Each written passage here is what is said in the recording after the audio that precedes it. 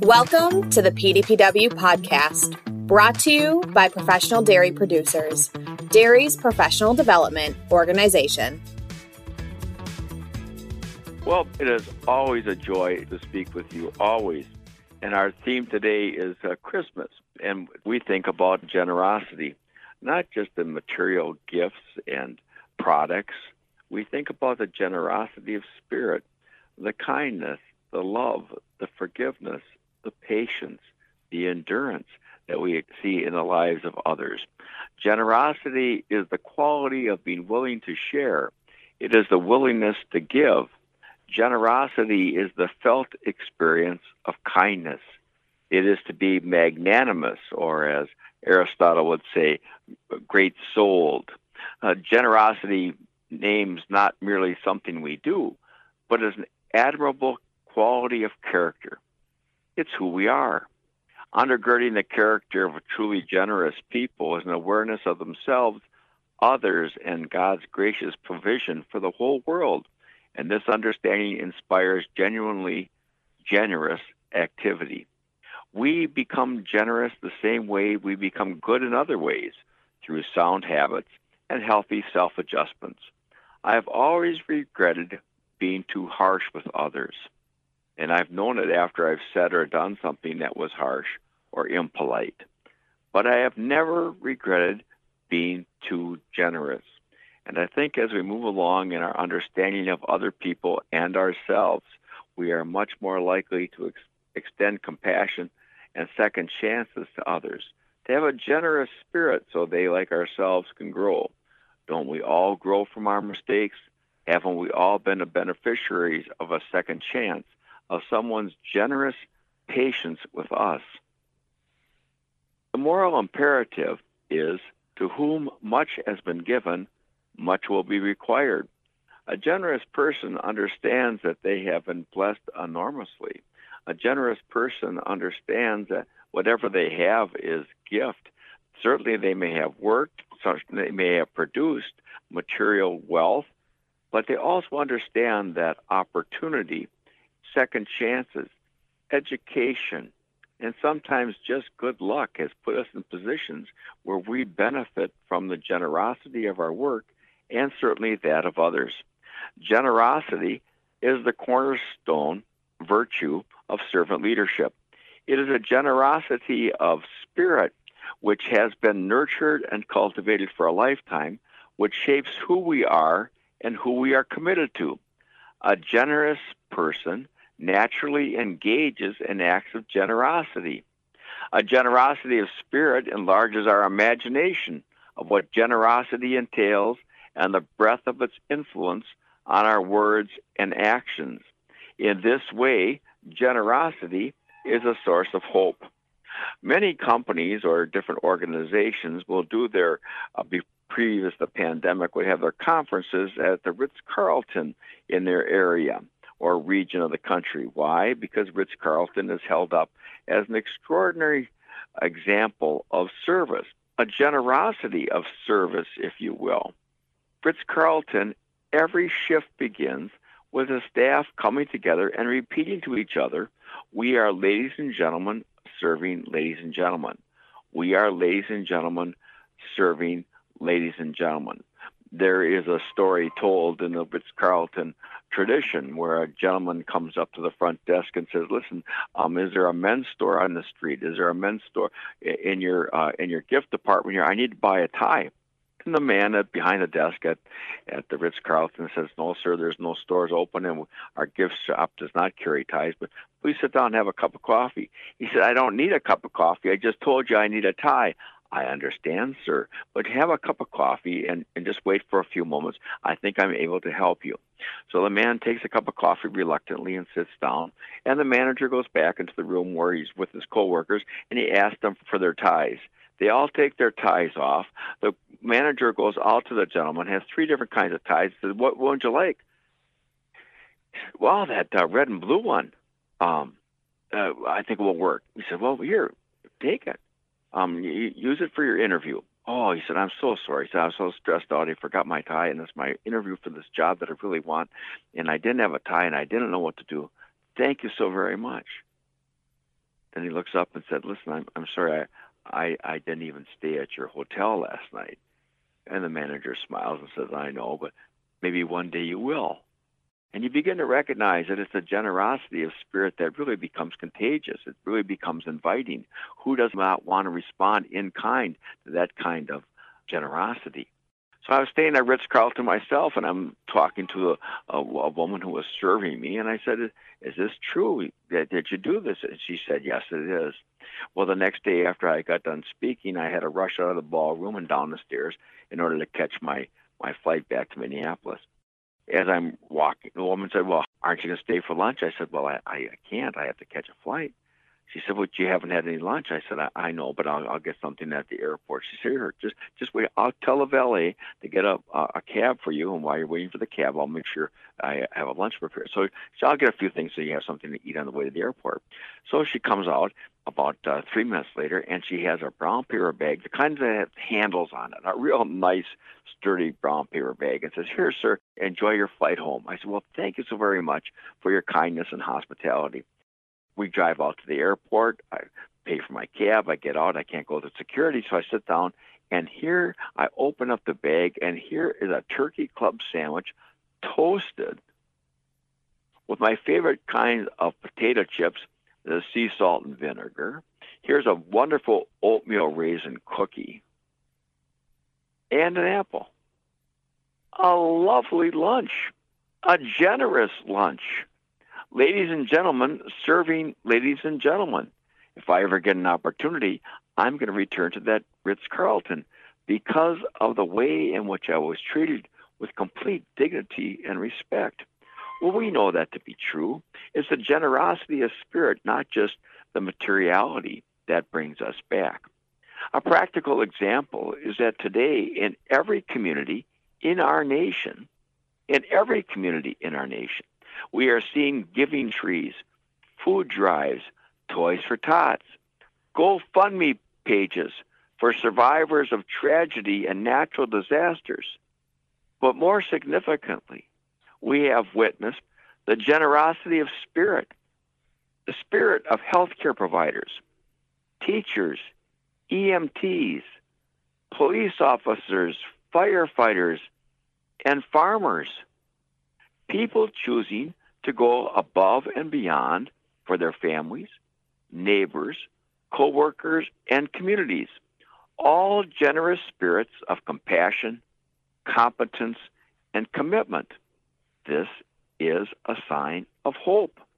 Generosity was a word that once meant of noble birth.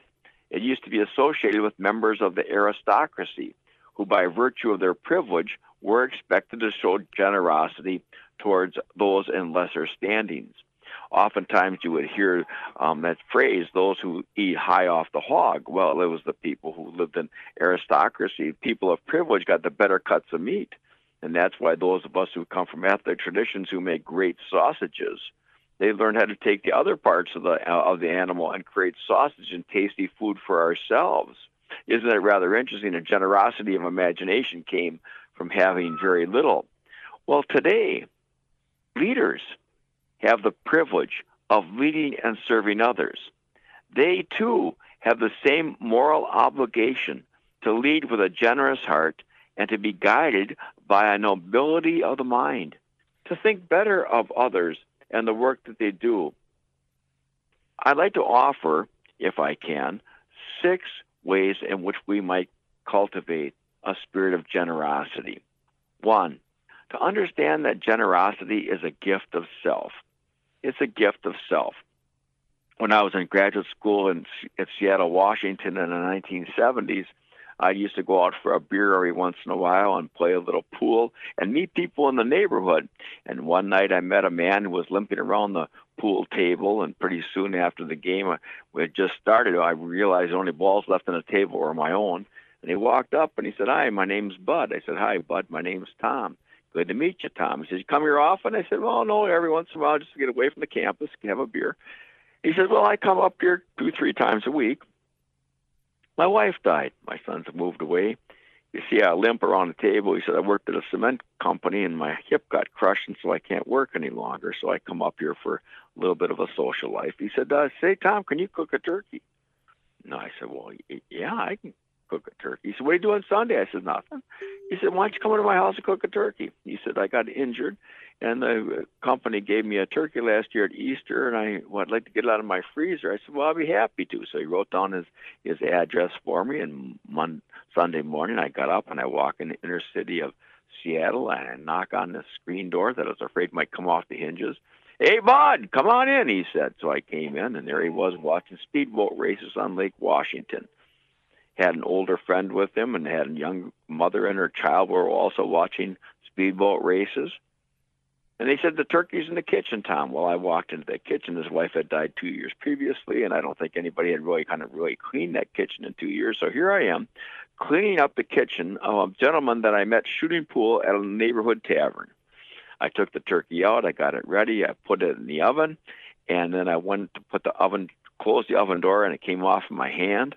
I took it and I jimmied it around and I got it back on, and I put a stool up against the oven door. And I said, hey, Bud, I'm going to be gone for a couple of hours. I listen to jazz in the park while the turkey cooks. I'll be back to prepare it. So I came back about 3 hours later, and the house was filled with people. There were tall people, there were short people, there were old people, there were young people. There were people of every different race in that whole neighborhood. These are people that Bud knew. And he invited them all over for a turkey dinner. And people came with their small treasures and styrofoam cups, and there was pistachio pudding, and there was potato salad, and there was coleslaw, and there was Jell-O. Everybody contributed to this marvelous feast, and there I was cutting off turkey for all God's children gathered in Bud's house. And I looked at Bud, who was beaming, and I said, Bud, this is really great. This is really generous. And he looked at me and he said with a smile, the one thing that I remember from graduate school over 40 years ago is this: when you ain't got much, Tom, you give yourself. When you ain't got much, you give yourself. To nurture a spirit of generosity is the gift of self. 2, share and be generous with the gift of appreciation. Do you realize that each of us needs 5 comments of appreciation to every one of criticism? If it's 1-to-1 criticism to appreciation, the relationship dies. In understanding that in organizations, in companies, in families where there's a great deal of appreciation, there's much more engagement. Appreciation is jet fuel for the emotions. Who is it that doesn't need to be appreciated? Who is it that doesn't need to be affirmed or to be recognized? I was one time working with a group of leaders, and one of the gentlemen there owned a plumbing company. And he said the most significant thing he would do, Friday afternoons, the last thing he would do, he would sit down and write a handwritten letter to one of his plumbers telling them how much he appreciated them and the good work that they had done in the previous month. And he'd recall the projects they were on, the difficult, dirty work that sometimes they undertook. And then he would send the letter, handwritten address, to the man's family. Well, you can imagine he'd get home from work, and there his wife would have a letter. Here's a letter from your boss, handwritten. And of course, he'd have to open it up. And of course, what every wife or every member of the family said, read it to us. And there he would read this letter of appreciation that his boss, the owner of the company, had sent to him. Well, the gentleman said we'd have retirement parties for anybody who worked for us over 20 years. I never really believed it until I saw it, but people came and they had every letter I've ever sent. Letters of appreciation show a generosity of spirit, a concern for other human beings that we are all hungry to receive. 3rd, generosity is best when it's anonymous, not having to be recognized for what we give. I work at a little soup kitchen here in La Crosse called the Place of Grace, and for 25 years, it's not unusual to come in at our door. There'll be bags of homemade scarves and mittens at this time of the year. A week ago, I walked over, and it was a cold morning, and there was a box of venison. Somebody had gotten their deer and had it ground up and given it to us.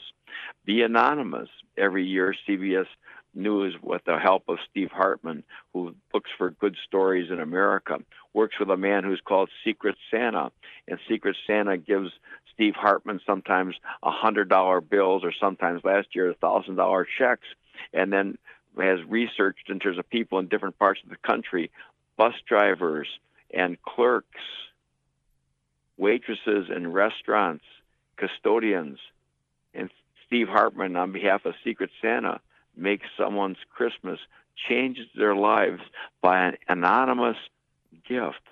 And people said, who can I say thank you to? Who can I write to? And he said, your gratitude is best shown in the way in which you serve others each and every day. 4, to be generous with our forgiveness. Love is forgiving. Love is forgiving. So each of us might want to ask ourselves this holiday season, who do I need to forgive? Who do I need to be reconciled with? Yes, we know there's a lot of political division, but more significantly, think about the division and hurts in our own families. Think of the number of families that did not get together because of past hurts and past resentments. And you begin to recognize what Gandhi had said, an eye for an eye, and pretty soon the whole world is blind. We can be blinded by hurt, but what helps us to see more clearly is a generosity of spirit that is lavish with forgiveness. All of us, sometime in the next month, will either listen to or sing Silent Night. And that last line of the first refrain, sleep in heavenly peace. Forgiveness is a requisite for peace in our lives and in our world. 5, be generous in giving your moral support for good causes and good people. We oftentimes take people's good work, their generous work, for granted. Thank a farmer. Purchase something from a small family business. Reach out to an elder, a service person, a young person. I might not have much money, much material wealth, but can I not recognize the goodness of other people, ordinary citizens doing extraordinary work every day on our behalf? Am I willing to ask myself each and every day, am I giving enough to the people around me? A friend of mine who's a high school principal, when he was growing up, he would work on dairy farms during Christmas time. The farmer could get away for a couple of days with their own families, and he and his brother would come in and do morning milking and evening milking. And one night after having done evening milking, they're standing around the milk tank, and the grandpa of the farm had come over and was watching them. And when they got done, he said, boys, I want to tell you something. He said, I'll never forget what your dad and grandpa did for us so many years ago. And this is before you were born, he said. We had a barn fire, and we lost all our hay. And that summer was particularly difficult because it was a drought, and there wasn't much good hay that we had, and the hay that we could buy was not of good quality. Well, in September, your dad and grandpa pulled up with a trailer of the finest third crop hay I had seen. And he said, here, neighbor, I want you to have this. He said, well, how much do you want? How much do you want for it? He said, "Oh, we don't not selling it to you. We want you to have it." He said, "It's been hard traveling for you this year. We know that. Please accept this third crop hay." Grandpa's eyes watered with tears, and he said, I'll never forget their generosity. And then my friend, the high school principal, asked this question: am I willing to give other people my best third crop hay, or am I keeping it for myself? That's that generosity of spirit that changes the world. And finally, be a cheerful giver and a grateful receiver. All of us are very good in terms of giving. Many times we want to give to other people, but receiving when other people think of us is oftentimes difficult. It's humbling, but it's a recognition that all of us have something to give, but I cannot give it. It does not become a gift until someone will receive it. It's rather sad right now. We don't give gifts more than we buy presents. And we buy presents, how often does somebody say to you, well, I've kept the receipt in case you want to return it? Already kind of bracing themselves for the rejection that the person that they bought something for will not like it. But gifts are much different. They're received and they're cherished, appreciated. My mother suffered from depression, and she spent time in a psychiatric unit. My father would take us to go and visit her on Sundays. And this one particular Sunday, we went to visit my mother, and she was happy, which was rather unusual because of depression. She suffered from sadness. But she had just been out for a walk with 3 other women that day, and one of the women had lived in that town, and they went to visit her father, who was a widower. When he saw his daughter and her 3 friends, he was just so excited. He welcomed them into the house and said, I just baked some homemade oatmeal raisin cookies. And he ran in and he got a platter of his cookies, and he came out and offered one to his daughter. And she said, oh, no, thanks, Dad. I just had lunch. Offered one to a second one. Oh, I'm sorry, sir. I'm trying to watch my weight right now. Offered to a third woman. She said, no, really, I'm really trying to cut back. And my mother said she watched the man's face fall. And he said to her, would you like a cookie? She said, could I have 2? And could I take 2 with me back to the hospital? And the gentleman was so delighted, he went back into his kitchen. He put 2 cookies in a napkin. And as she handed me the napkin, she said, son, always remember this. It's in giving that you receive. It's in receiving that you give. Isn't it extraordinary? To give other people the joy of being generous by humbly and joyfully accepting what they have to offer. The measure we use will be measured back to us. That's Old Testament wisdom. The generosity that we share within the community always comes back to us, and the most generous givers understand that they receive so much more in return. So this holiday season, let us all make a commitment to cultivate a spirit of generosity. Good work, hard work, noble work, generous work, our work. Thank you, and have a very Merry Christmas. Our thanks to Tom Thibodeau for today's message. Tom, a distinguished professor of servant leadership at Thibodeau University. And for archived podcasts and more on-demand programs, and for more on the professional development for today's dairy producer, head to PDPW's free website at pdpw.org. Until next time, have a safe and productive week.